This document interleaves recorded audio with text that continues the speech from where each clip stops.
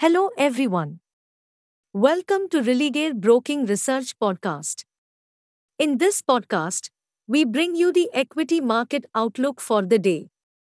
Markets rebound sharply after yesterday's slide and gained nearly a percent, following firm global cues.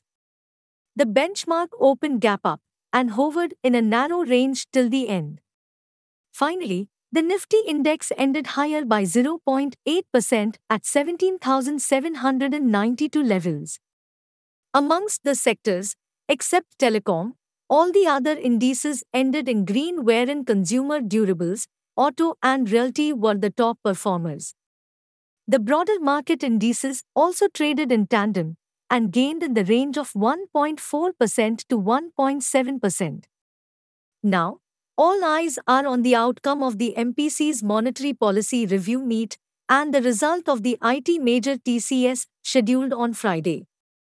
We expect a status quo on key rates this time, however, commentary on inflation and growth would be actively tracked. Earnings would further add to the choppiness. Amid all, we feel it's prudent to maintain a cautious approach and prefer hedged positions. Hey friends, these were the updates for today. Thanks for listening. For more details on the disclosure and disclaimer, refer to our research reports or contact our nearest branch.